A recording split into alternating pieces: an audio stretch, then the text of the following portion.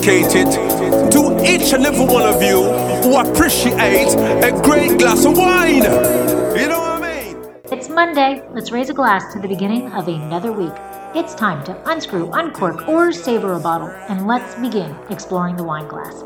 Today, I am sharing a masterclass that I attended sponsored by the Paso Robles Wine Country Alliance. We had the pleasure of learning about the AVA as well as tasting some incredible wine. During the class, we tasted Villa Creek 2018 Roussanne from the James Berry Vineyard, La Aventure 2020 Rosé, Giornata 2019 Aglianico from the French Camp Vineyard, Linicolado 2019 Rising Tides, Dow Family Estates 2019 1740, and Broadside 2018 Black Letter Cabernet Sauvignon. While you're listening to learn all about Paso Robles, please take a moment to rate and review the podcast to help others find Exploring the Wine Glass. And if you have any suggestions of a podcast you would like to hear in the future, please send me an email at exploringthewineglass@gmail.com. Slancha. Hey everybody, I'm Lori Budd, a UC Davis winemaking program, someday service, champagne specialist, and WSET Level 2 graduate. You can find Exploring the Wine Glass on all the socials as well as your favorite podcast catchers. If you haven't subscribed yet, now's the perfect time to swipe, subscribe, rate, and review. I promise I'll never tell you what to drink, but I'll always share what's in my glass. Because it doesn't rain a lot in Paso. Right, we have some averages that we're going to see in a second here. But this stuff, being as porous as it is, retains water, and retains water during those really warm days in the summer because it's underground. So it's not evaporating anytime soon. It's locked in. And so that allows a lot of the vines to find moisture throughout the summer. But what else does it do, though, from a minerality and all of that kind of standpoint? Well, you get water retention without oversaturation. That's true. It's not like over irrigating or anything of that nature. Yeah. But you're also letting air and oxygen get into the vines as well. I know you're testing me and I don't know what I was looking for. No, you got it. That was it. Okay. Yeah. That's where we're finding moisture in the summer. But then there's also components of phosphates. And do you want to jump in on this one? No, you got one. All right. I So gave a great explanation earlier. So. Okay. So what they do actually is help to inhibit the kind of decline of the natural acidity that is within the vines. And so while we have a lot of great natural acidity, it's not so much that, oh great, we have natural acidity in all of our vines. It's that a lot of this material actually helps to keep and hold that natural acidity that exists. And so when you're looking at one of the kind of calling cards or factors of wines from Paso, you're finding a lot of great natural acidity that exists in our wines, and it has a lot to do with these types of soils. Once again, this isn't rampant all over the Paso AVA. Again, it is in a lot of places, but as you go to the east, you're going to find it a little bit more decomposed, actually. And so it's going to be like if you're looking and you're seeing, vineyards that might have like scraped areas or sometimes even gopher holes or something like that, and you're going to see like a lot of white dust outside of those holes, and that's because it's a little bit more decomposed than what you would find over in the western hills, but it's still under there. It's just a little deeper. You have to search for it, but it's still doing its job, and it's still having a lot of water retention, and it's doing its job with maintaining the acidity of the wines in Paso. So. Did I miss anything on that one, Adam? No. I think what makes Paso Robles exciting for me, I've been living there for almost 19 years, and I've made wine in every single sub-appellation out there. What's exciting to me is that there are no two regions. I mean, the soil diversity is ridiculous. Within the single vineyard, you can have like 5 or 6 different soil types. When I was at Hahn, we used to own a vineyard right behind Justin Winery, deep into Adelaida. It used to be called the DeBro Vineyard. We've been through several names. Justin owns it now. And we actually had a limestone streak running through there because it's a quarry west of Adelaida. And then we had calcareous, we had Linicolado down at the bottom. We had a bunch of different types of soil types. And I actually decided to make wine from Cabernet from each of these things. This is all within probably 1 acre.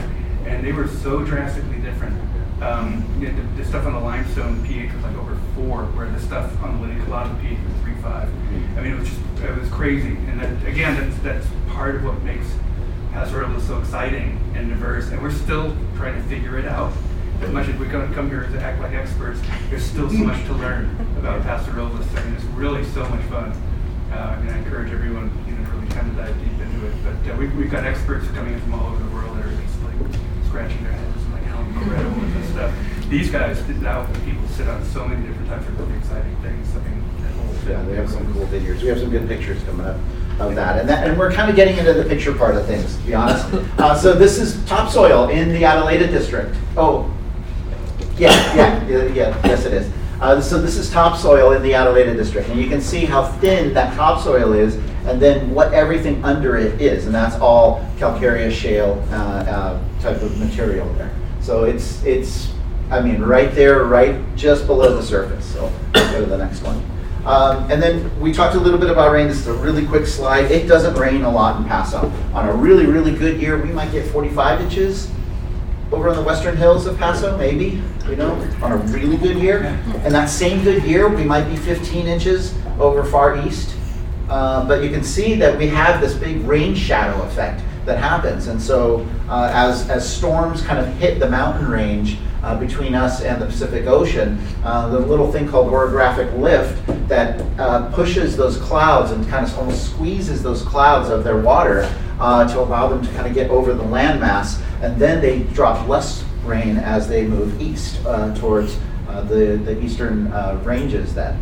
And so you see that we have lesser rain over there. And what's interesting with that is that all of that rain that's being dropped over in the western hills, where a lot of that calcareous stuff is right there near the surface, and some of that calcareous stuff, like I said, is more decomposed as you go east, and then we get a little bit more of the organic stuff and the clay loam stuff as you go east. And so you see kind of this kind of differentiation of how farming then is done from the western hills, where there's a lot less water applied, if any, because they don't need to, versus what might be more, you'll see more irrigation lines as you go east, because then there's a river bottoms and things like that. And so you got sandy soils that have a lot of drainage, or you have all of those clay soils that have that fracturing that happens over time because they dry up. And so then you'll find some of that differentiation in there in farming techniques.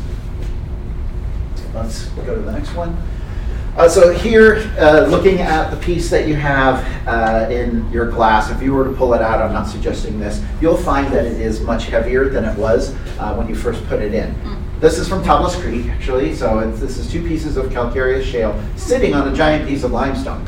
The one to the left, that's all brown, that got dug up. And it's of different size than, say, the piece there on the right. However, it's 1.5 times heavier than that piece on the right because of what it has soaked up in water and what it's retaining there. So it's a very powerful tool for our region when it comes to farming and moisture and retention and all those things. And it's a natural tool. You don't have to impart it, move it in. It's already there and it works for you just because it's there. It exists. It's the magic of Paso and the beauty of Paso. So next slide, please.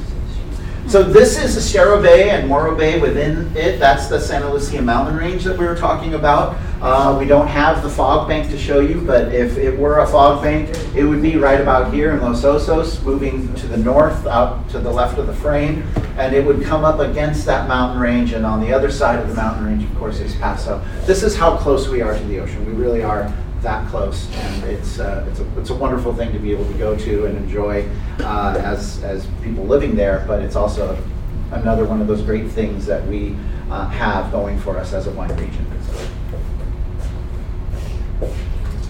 So Paso, hopefully it's a little cooler than you thought. That's oftentimes what we find with a lot of people saying, oh, Paso's pretty warm there. Yeah, but we cool off, and there's a reason for it, and hopefully I've been able to share that with you.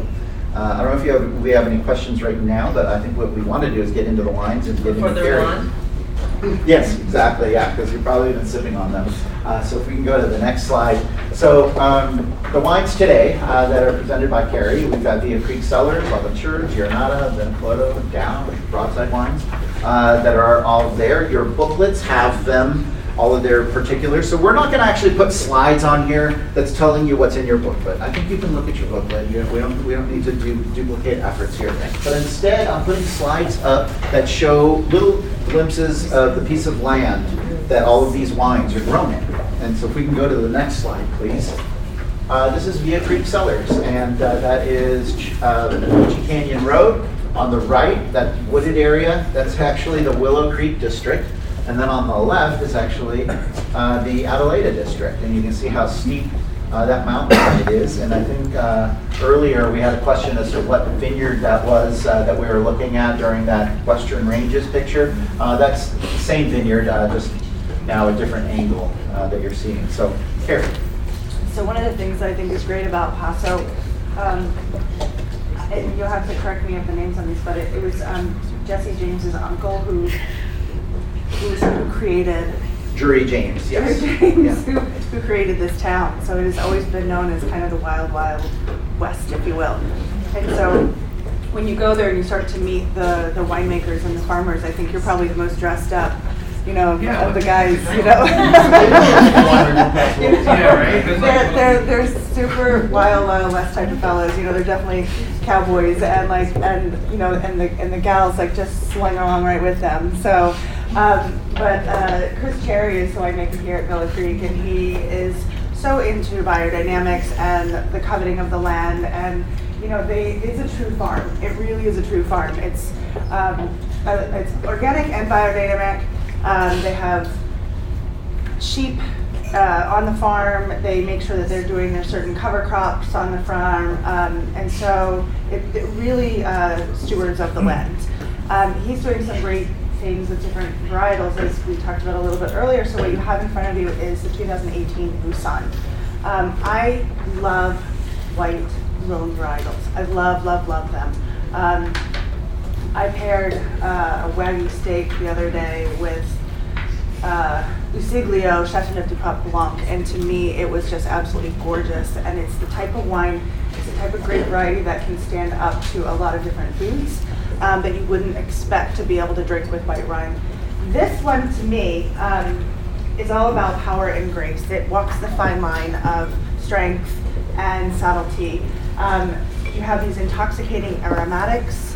You get white flowers, nectarines. I mean, shout out what you're getting. I'd rather this be interactive than me just tell you what you should be getting. Huh? Guava, a little tropical flavors, yeah.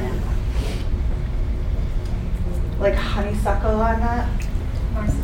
Marzipan. And then when you put it in your mouth, you get this glycerol texture to it. It's just really pretty. And how old are these wines, by any chance? Can you ask again? How old are these wines? These wines, I don't think I can make a motion on that. I think he was planted in the 70s. Yeah. Yeah. This is James Berry vineyard, so they were planted in the 70s. Yeah. So they have about 60 acres, and their elevations range from 15 to 1800.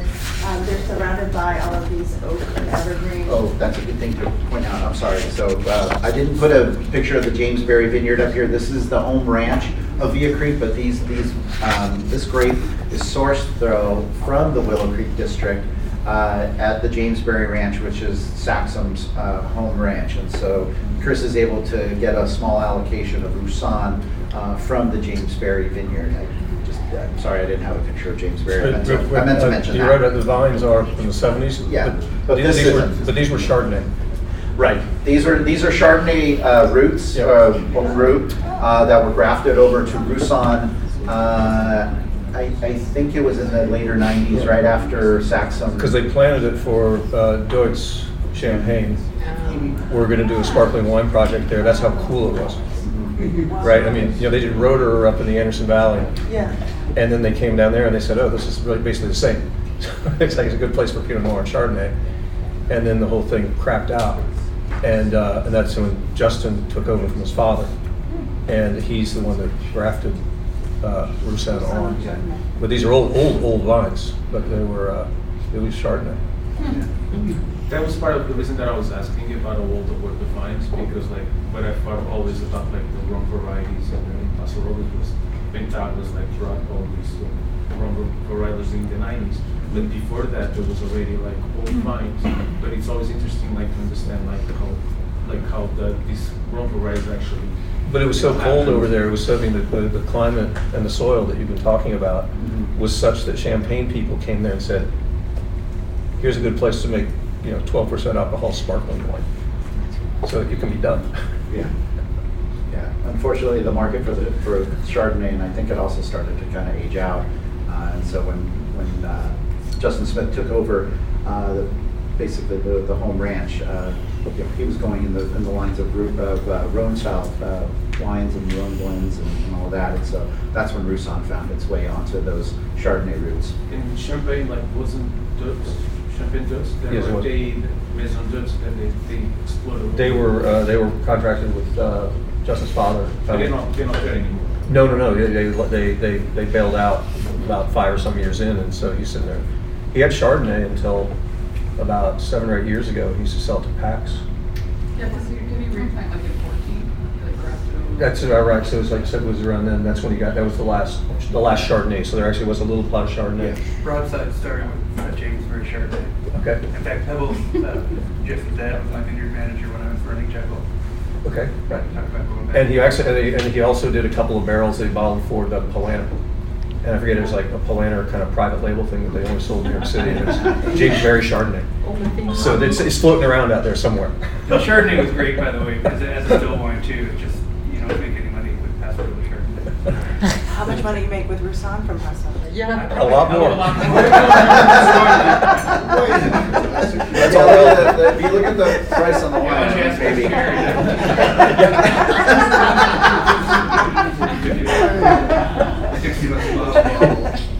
Carrie, did you have any notes on the winemaking? On this particular one, I don't. I'm sorry. Okay. What are we looking for? It's just Okay. fermentation and. He's the type of guy that just kind of lets things go. Like he's not, it's more about what the vineyard has and what the grapes are going to be able to do. Just very much a in the vineyard type of a winemaker as opposed to, Yeah. I flipped over to the L'Aventure slide. Oh, we're on the 11 slide. So this one, I don't have a ton of information about this wine. I did look, but my friend Megan, who will taste Vini Colotto later, she said it's really cool the way this rosé is brought in. They are using 35% Grenache, 35% Syrah, 33% Grenache, 19 Mourvedre, 7 Graciano, and 6% Petit Verdot. She said this is completely Saignée, and I love her to death because then she started to explain to me what Saignée meant, and I said, I know. But I appreciate it. But she said what's interesting about it is that he's bringing the grapes in and then letting it go Saignée and then starts the fermentation. And as he brings in more, it's the same thing. Like he's just letting it bleed off, and he's going to let the fermentation go completely dry. So it's a constant kind of process that they're doing and fermenting in like a couple of days. So we talked about maybe we should have had this first, but it's a little bit lighter instead. It's also from the Willow Creek district. The vineyard up on the screen right now, that is the L'Aventure vineyard. So as a Saignée and as a blend, basically, it's kind of what naturally comes from, as Carrie was explaining, winemaking there. But one thing important to note is that this is typically an in-market, meaning in Paso only wine.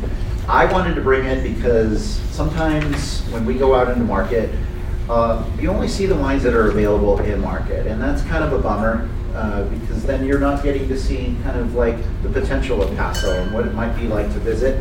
I personally love this wine. I do get it quite often, and it's delicious. It's light. It's during the summer when it's warm.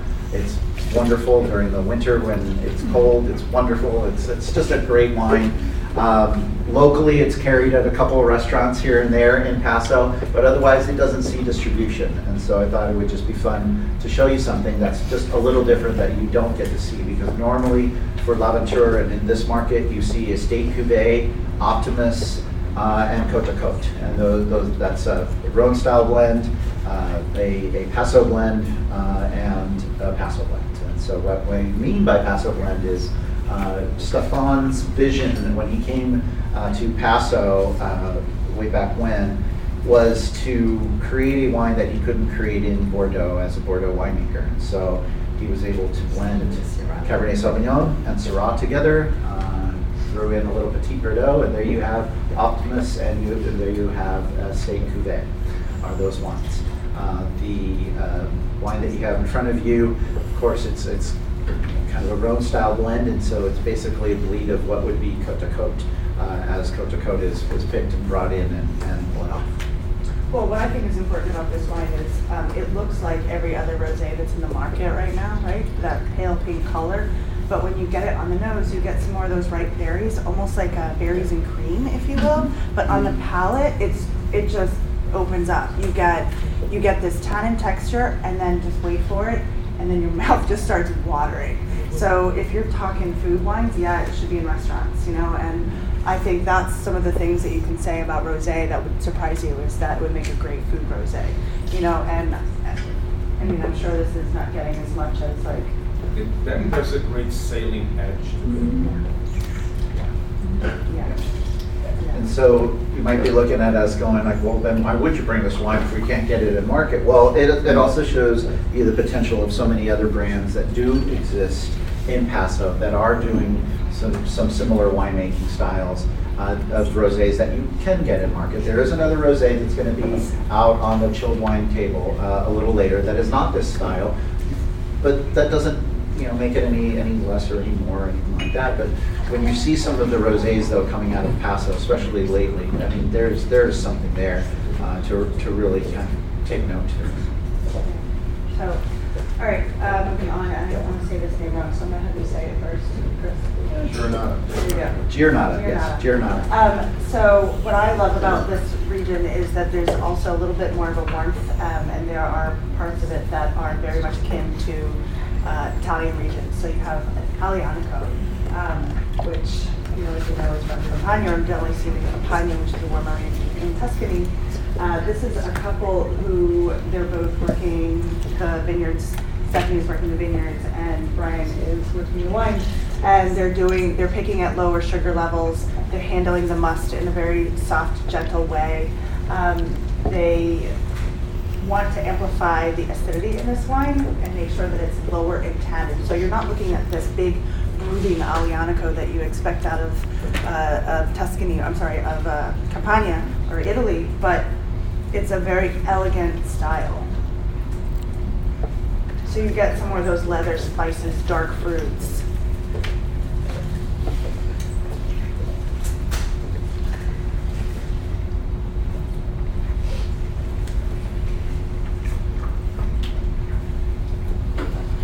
You've got a good structure, but it's not an overbearing tannin.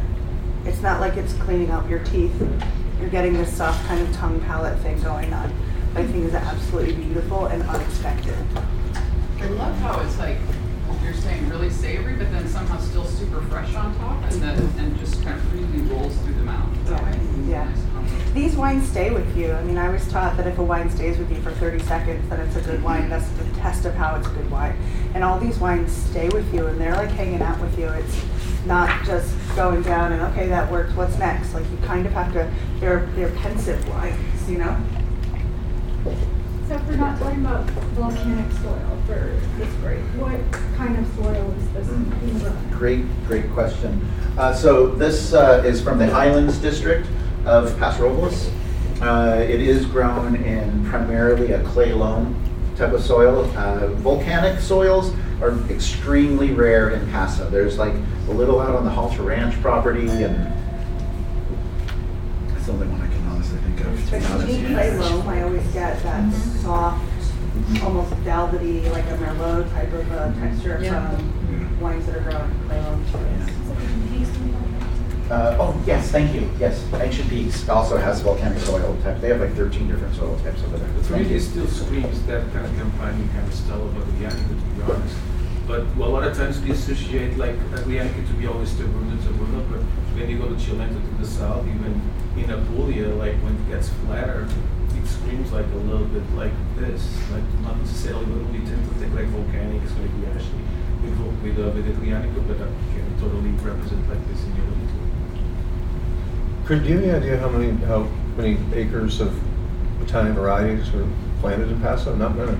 Not many, and no, I don't. It is somewhere at a very low number that we're talking like under 40. And it's about to get lower. It's about to get lower because of Dow. Yeah, we don't need to talk about that one, but we do see a few. We do see very few being grown. But while it might be getting lower, it's also getting a little higher because there are some other unique plantings. We have some brands in Paso like Giornata, this one, or Clessie, and a couple of others that are looking at trying to expand that as small growers in the area are trying to kind of work with some of those brands and create stuff for them. But you're seeing Giornata, it's a 4,000 case overall production brand with maybe 10 different SKUs, and so they're not making a lot of this stuff, but yet they do want to. They want to make more. They want to find other sources for other different grapes in the area, and that's part of maybe what we're seeing as growth. Where I was talking earlier about large swaths of land is not necessarily where we are at for our growth. But you're seeing smaller growers doing some really interesting things. There's a lot of people off the radar that are doing plantings and stuff that the organization doesn't know, but you just have to know somebody knows somebody. Imagine my surprise last year finding Verdejo and Mencia and Paso. It's like growing that stuff. I want those grapes, but And Brian, I read somewhere that Brian's inspiration, he's from Sicily, and so he's got this kind of Italian wine background from his family, but he really wanted to plant Italian varietals in this region, and he was told, if you want to plant Italian varietals, go to Italy. If you want to plant Nebbiolo, go to Piemonte. And so he kind of backed away. He did work for the Fidel producer in the north. Rosenblum, yep. And then after that, he went to go work for Isola e Olena in Tuscany. And so he just had this passion for it. And so he said he spoke to the winemaker at Palmina, Clifton, and he's making Nebbiolo. And so he kind of got this resurgence of, you know what, if I want to do it, I have a passion for it, I'm going to do it. And so that's where this is all stemming from. It's just his kind of brute passion of wanting to do this and make it happen, which I think, this is the spirit, of winemakers in this region. It's this, like I said, you want to call it Wild Wild West, but it's really just about passion about doing something that they feel is going to be amazing, and the proof is in the bottle. And he does a beautiful job with everything he touches. I'm a huge fan of the Terezi family. He does some of those clay amphora, skin contact ratios and things. But the magazines all love him. But his stuff, I'm not a big fan of California Italian anything. But there are a few producers and growers that are really doing a fantastic job, and I think there's so much input and work that has to be done in order to do a great job. And he's completely committed. His wife is a great grower. She does all the high-end super vineyards in Paso. So before we move on to the next wine, which we will, can we go back one slide real quick? I just want to talk really quickly about the vineyard. Highlands District, this is not all Aglianico. It's a very small block that exists out on what's called the French Camp Vineyard, which is way east as part of the Highlands District. This is owned by the Miller family, the same folks who farmed the Biennacido Vineyard, if you're familiar with that, in Solomon Hills, thank you, down in the Santa Barbara region. And so if we advance one slide, this is the Aglianico when I asked them, can you send me something? And I think they actually took this picture last week. So it wasn't actually picked yet, but this is what it's looking like this year. So this would be your 2021 Aglianico that they snapped for us for this presentation. So on to Linicolotto. So this is Linicolotto. One of the things I learned about Matt Trevisan is that he's the master blender. He is planting over 50% of Grenache on the property. It's 54 acres. They are moving into doing more hand picking, less tractor work. They want less of that machine and weight impact in the vineyard. I always think that that's really important too. I learned when I was up at Pinot Camp, and I didn't, again, it's, oh yeah, no, that makes sense. There's so much organic living matter in the first 8 inches of soil that when you put a tractor on it, it's crushing it. It's killing it, essentially. So they have that idea as well, and they're trying to move away, and they're doing a lot more hand picking, a lot more hand pruning, a lot more, human work in the vineyard itself. What I think is important is Matt is looking for an expression of the vintage. So that's why you're not always going to find the exact same blending variety percentages. It may change, but again, they're always going to push for more Grenache. That said, going back to the calcareous soils that have that water retention, Grenache doesn't need a lot of water. So in a place where water isn't, California is known to have droughts, so it actually can still be very fortuitous, and it can still grow without all of that water. This is 67% Grenache, 26 Syrah, and then 7% Graciano.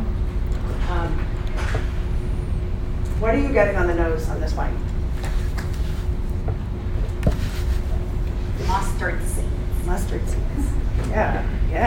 I was just thinking mustard greens when you started to say that too. It's very spicy, herby. Yeah. Just on the nose, yeah. So some of that is going to be coming from the Graciano. It's only 7%. You get that rosemary, you get that sage quality from Graciano. But if you taste it,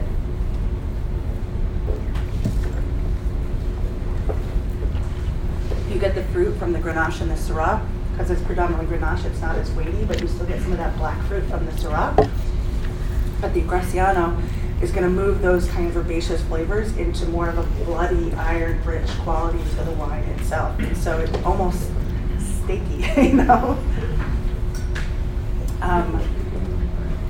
I talk a little bit about Graciano? Yeah, I was going to say, we talk about the elephant in the room that no one knows about Graciano. Yeah. So, Graciano, talking about Graciano, how can we not? They thought it was a different. Go ahead. So it was basically that there's a nursery in town that when a lot of the winemakers in town were starting to order what they thought was going to be Mourvedre or Monastrell, was mislabeled, and so later on they come to find out it was actually Justin Smith over at Saxum that he had somebody visiting from Spain that said that's not Monastrell, that looks like Graciano. So Justin decided to have it tested out, tested to be Graciano. There was a ton of growers all over Paso that ended up with Graciano. We have a lot of that stuff in Paso. That's great. Yeah, it's cool. Yeah, and so some people didn't quite like it. Some people just ripped it out. They wanted Mourvedre. They wanted Monastrell. That was that. Others were like, hey, actually, it's kind of working. I'll keep it. I'll keep going with it. There's some actual single varietal bottlings that exist out there now. But it was kind of one of those funky little things that happened in Paso that it's just kind of cool, and now it exists, and that's Paso. So you could market yourself as the Graciano capital of North America. Huge. That's true. You remember when everyone thought they had Roussan and Lodi? Oh yeah. The whole. That was Randall Graham's Randall doing, Graham thing, right? yeah. I was talking with Chris Cherry about the Graciano thing because he planted a ton of it. And it was that new vineyard at the estate, and he said it was a happy accident because the reason they wanted the Monastrell was because it has more acidity. The Spanish Mourvedre has more acidity than the Mourvedre that they have, which of course came out of Tavlos Nursery. Yeah. And so they wanted it as an adjunct to keep things fresh.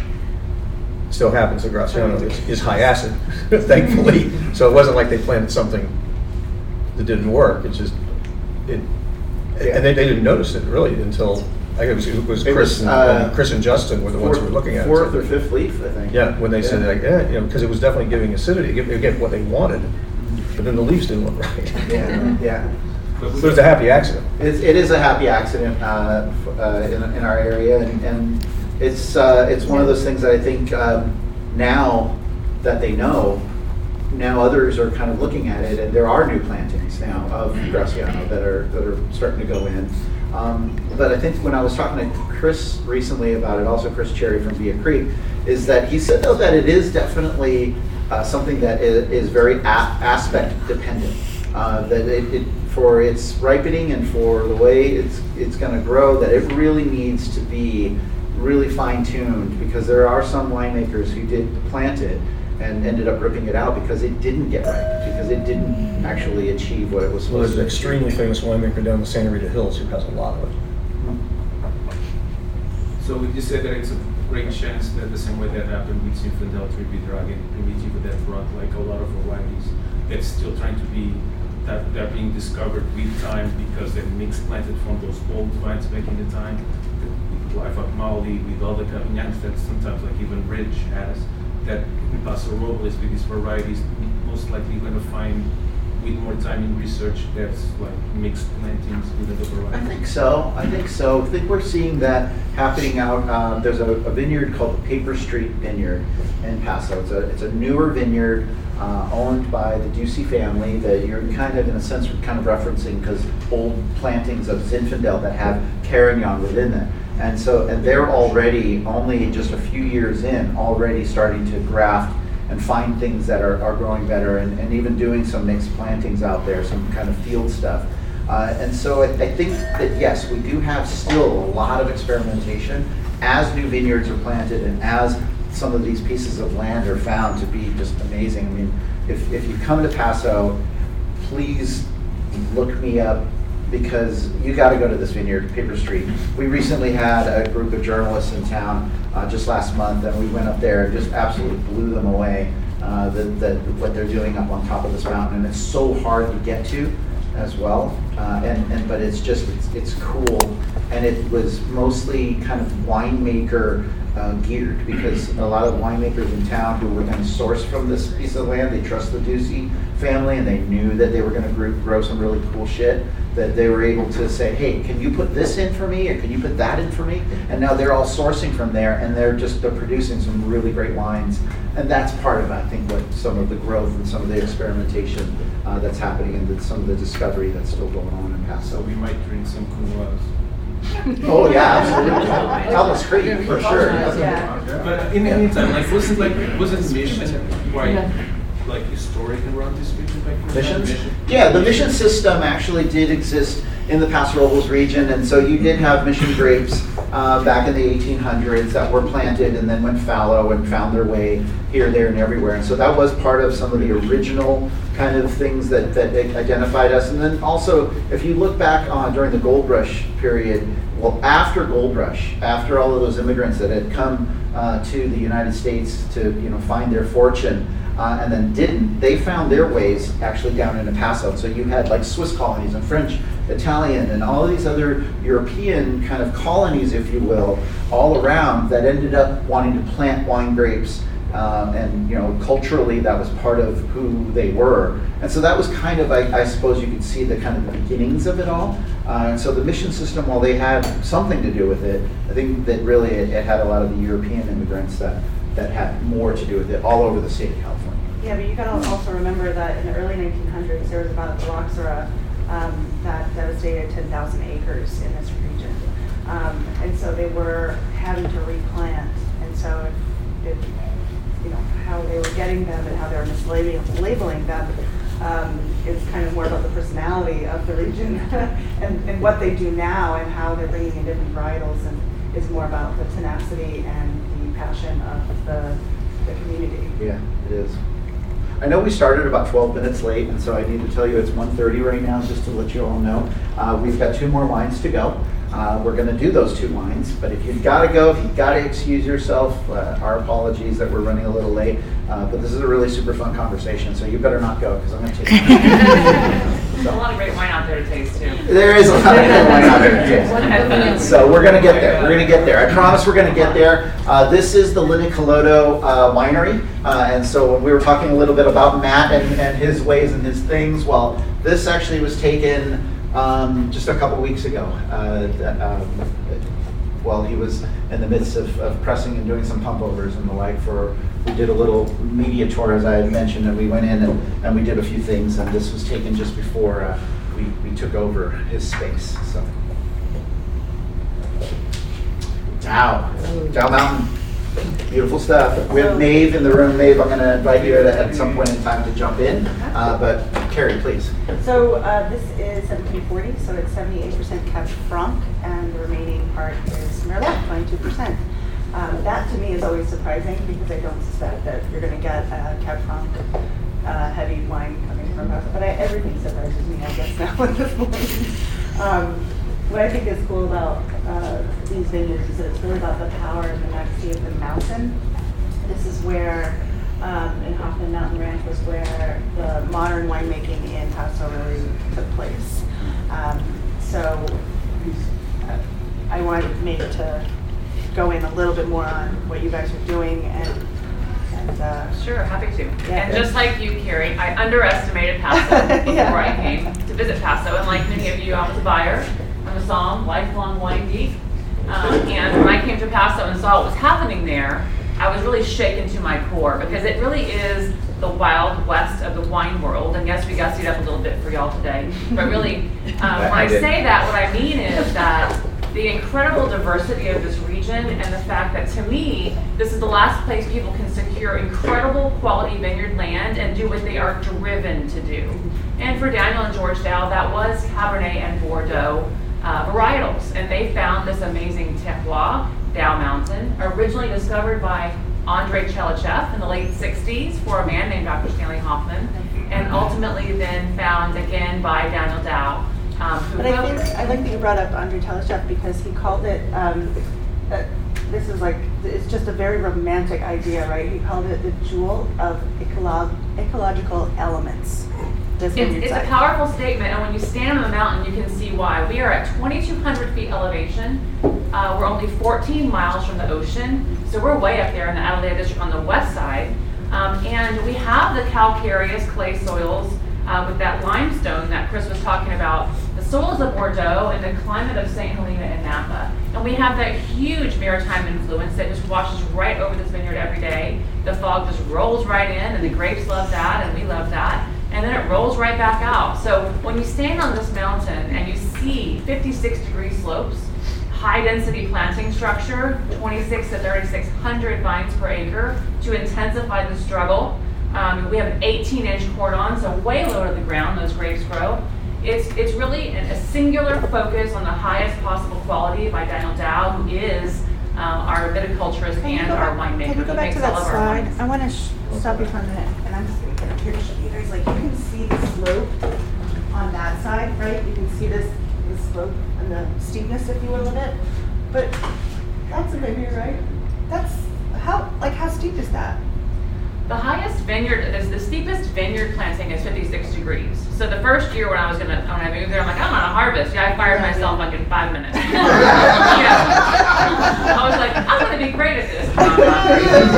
Yes, because we harvest at night, which is that next shot that you can see on the next slide, in the dark with headlamps and lights on our, my case on my butt. Not very graceful, not very efficient, but it is a very intensive viticultural program. And to your point earlier, Carrie, about everything there is done by hand. It's an intensive viticultural focus, and that quality, the goal is the highest possible quality in the glass. So we have another Dow wine in the other room, so I'll line, you'll get there. This happens to also, I was talking to Maeve, and I'm like, hey, we're going to do Soul of the Lion in the main room. I really want to do something kind of cool, though, as part of the masterclass. Maybe something that's not exactly readily available. And before I even suggested 1740, because I really dig this wine because it's Cab Franc kind of led, Maeve actually said, well, let's do 1740. So this wine is actually not available in market, right? Correct. Right. Not so really close. So I don't have any of these. Come visit. Yeah, and not just the Linicoloda wine. Yes. That's the other thing about the Linicoloda wine. So when I tasted that wine ahead of time, before this planning out this class, again, I wanted to choose something that is cool and different and unique and bring it to you so that you can taste it. Because unless you come to Paso, you're not going to taste this stuff. And so I wanted to get us there, is what you're saying. We are trying to get you there because what you're tasting of all these wines today are the past, present, and future of Paso. We have a misconception, I think, as somms like what Paso is. This is what Paso is. All of these wines and these families and these hands and these stories. Like this is everything. It's authentic, it's small production, it's family owned, all in Paso. When you come there, you can feel it. It's exciting. You mean it's Sorry, not, I got it's not excited. super high alcohol hot wines? Yeah. Yep. No, it's That's not. exactly what It we're is trying that to try to beautiful say. Fruit forward, but that acidity and that think- minerality. They're beautiful wines. Well, I'm thrilled to share them MJ with brings you up a today. good point though, and I think that that's one of the reasons behind this presentation and the wines that we're doing is because we are trying to share with you wines that help break the mold of what maybe the construct that you have figured out Paso to be from wherever you've experienced Paso wines. Are there really fun, good, Paso wines that are on the grocery store shelf that are right about here? Yeah, there are. There definitely are. They're there. They're little billboards for Paso. But ultimately, what we're hoping is that you start to consider the wines that are on this shelf and on this shelf and on this shelf, or coming out to Paso and considering it more if you're a retailer or if you're on premise, that if somebody comes to the door and knocks on your door and says, hey, I'm Steve from Vina Robles, taste some of these wines, if you will, then you'll open the door, and then you'll consider them, and then you'll actually say, okay, well, all right, let's check them out. So we have a question in the back. As from a buyer perspective, from a retail perspective, when I have customers who get accustomed to the $15, $20 Paso wines, how do I move them and explain to them the rest of this? Great question. Yeah. I've got people raising their hands that want to actually reply, I think. I'll let you. First and foremost, ask questions. That's the building block of creating any sale. Make sure that whether you're on premise and you're dealing with a guest, or you're off premise and dealing with a customer, that you earn their trust by listening to them. If there's any preconceived notions about any AVA, or I don't drink California wines. Oh, I only drink Italian wines. Please get those out of my face. Super Tuscan's only for me.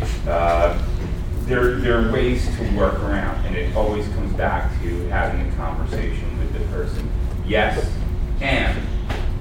California wines can be a little overbearing, or yes, Paso Robles, you're accustomed to paying X amount for Paso Robles wine, and here's an opportunity for you to maybe spend a little more and have an experience, rather than just tossing back a couple of I think it's all about communication. It's about that conversation, but it's also about comparison and translation. Sure. So, and this is what I kind of wanted to say about this wine. I like this wine very much because it is Cab Franc, and I love Chinon. I absolutely love Chinon. And someone sent me a couple months ago, I want you to taste my Cabernet Franc from Argentina, and I was like, yeah, let's try it, let's do it. And I was like, it tastes like Cabernet from Napa. And I don't want a Cabernet Franc that tastes like Cabernet Sauvignon from Napa.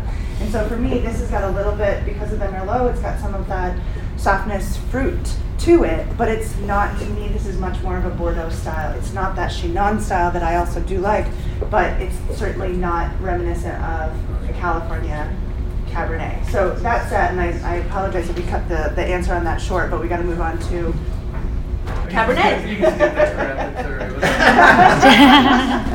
Before we move on to Cabernet, I do want to say, and I've been fortunate enough, of course, when people come to our area that or whether they're tasting wines for a purpose of reporting, or a purpose of sharing or buying or whatever, something that resounds in my head is that it's always about trusting your palate.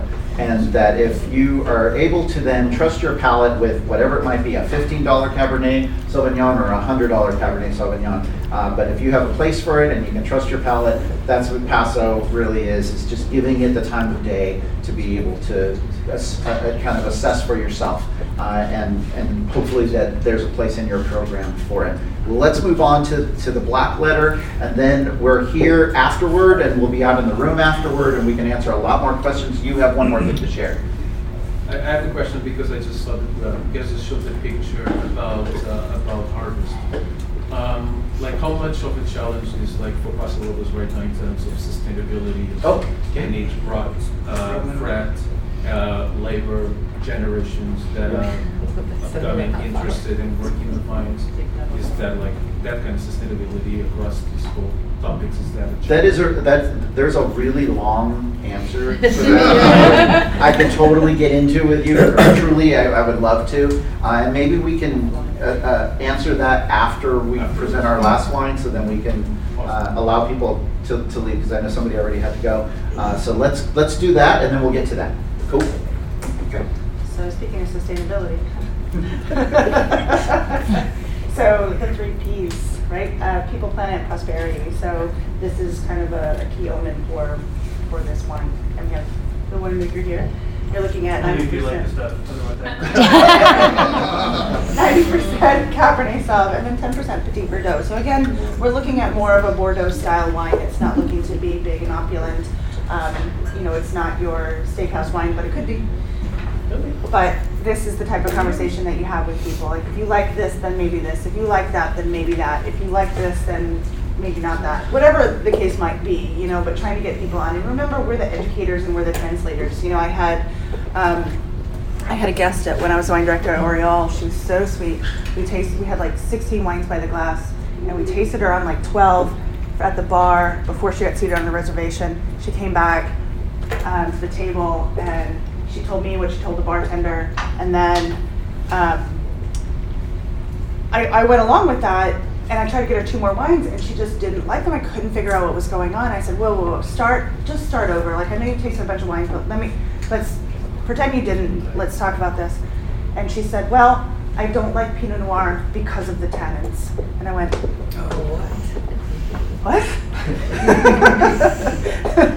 Record scratched, And I went, I'll be right back. And I ended up bringing out Craggy Range Bordeaux blend, leading with Merlot, that she kind of liked. And then I brought her, yeah, you guessed it, Charlie Palmer's Russian River Pinot Noir. And I said, I'm not telling you what these are. And then she just loved it, And so what I'm trying to say is that people do have preconceived notions of what things are, right? Eric Asimov said the most, people apologize most for not knowing more about wine. I say that's why I have a job, right? People don't apologize for not knowing how to do open heart surgery. They don't apologize for not knowing how to plumb a toilet. They just call the experts in. Well, guess what? We're the experts. But people come in and they apologize for not knowing, and they also come in and they think they know, and so they tell you about wine. I mean, love Megan. She told me about Sonia. But it's all about the translation, and I think that's what's going to be really important in terms of how you can get these wines into your consumers' hands, because they're absolutely brilliant wines. Would you talk about your Cabernet, please? So this is the 18 broadside black letter. Yep. We bottled it about a month and a half ago. It's a little tight. It's probably just getting ready to release it. We got actually 17 was actually originally submitted, and we got the score, and then Texas bought everything out, so it's like we have Texas. But this comes from 68% Santa Margarita Ranch. So Santa Margarita Ranch, as you know, is, we mentioned before, is one of the 11 sub-appellations of Paso. It also happens to be its own vineyard too.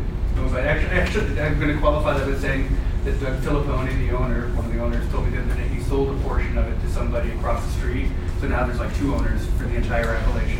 It's like 5 acres. It's not but anyway, anymore. but it is its own appellation. It is very cool climate, and it's a really interesting, fascinating vineyard, because you can walk through. There's parts of the vineyard, Block 49, where the Cabernet comes from. It's all hand-picked, 1.5 an acre, where you can actually pick up these fossilized oysters. And they're at the top of the surface. They're right there, just floating around there. Yeah, it's fossilized. It's like, oh my God, this is a dinosaur oyster. Can you imagine one of these things biting at your feet, back 20 million years ago? But anyway, so it's a fascinating vineyard because it's very, very cool climate. There are actually some years, you can actually grow Pinot alongside Cabernet there. And there's some years that Merlot doesn't ripen up. I do a lot of Margaret. I buy a lot of fruit because I love cool climate fruit, just period. And so it benefits from the Paso Robles climate, where it is more of a moderate continental climate. And so we get these really hot days and these super cool nights. And Cabernet loves that for a number of reasons. We can talk about that later. I also get Petit Verdot from there too, which is a late ripening varietal. I thought that I had the first Petit Verdot planted 20 years ago in Paso, just because I thought it was the best grape I'd ever worked with in Lodi. And I think Stefan Esteo had me beat by a year. But Petit Verdot, ripens late in the season. The only thing later is Albarino, because the leaves fall off the vine. You have to pick it. And then the balance of this blend is from a small vineyard, not really small vineyard, called the Grosso Cresser Vineyard. It's on Vineyard Drive, and Mindy Allen's the vineyard manager. And I called her. I said, "Well, what do I put? Adelaida District or do I put Willow Creek District?" She goes, "It cuts right through the center of the vineyard." Like, great. She goes, "Just pick one." Okay, all right, great. I'm not going to figure out. I'm not going to count fines and say, okay, it's just 8%, this and that. So the balance. Get a Burgundian in there. This year is Willow Creek. So it's just a blend. Spent nearly 2.5 years and about 40% red ketchup. And it was just one of those things where you have to just get it dry without screwing it up, and get it in the barrel and get it in the bottle without turning it into vinegar. Vineyard is one of the beautiful things. It's nice to be in a place where so much of Paso, where all you have to do is just get the wine dry without screwing it up. And the wine makes itself. You think of when I make wine, I have a wine up in Sonoma, I make wine in Oregon too. And there are certain vineyards you get to work with where all you got to do is just get it into the barrel without effing it up and get it into the bottle. And so Margarita is one of them. A lot of this, your vineyards like that. Your vineyards are like that too, where the wine just make themselves. You just have to really just be a caretaker in the vineyard and caretaker in the wine. And so that's really just what it is. And it could not have been released anytime. It may have been released 5 minutes ago. So the wine is going to improve over the next couple hours. And again, with this wine, it's not overbearing with fruit and oak. It's very subtle, and you get these black cherry, black olive, oolong black tea. Like when you get black tea in a wine, it's a great wine. These are subtle flavors. They're elegant, they're delicate, but they're still powerful and strong. And I think that was something we talked about with regards to, I think it was the Villa Creek, where it's all about power and grace at the same time. And I think that's a very good way to think about this particular AVA and what they're doing, whether it be a white wine, a rosé, or a red wine, or whether it be, a Tuscan varietal, a Campanian varietal, or your otherwise European varietal. So in terms of tasting, in terms of what it goes with, they're definitely food wines, they're definitely exciting wines, and they're definitely exciting wines. Thank you. Thank you, everyone.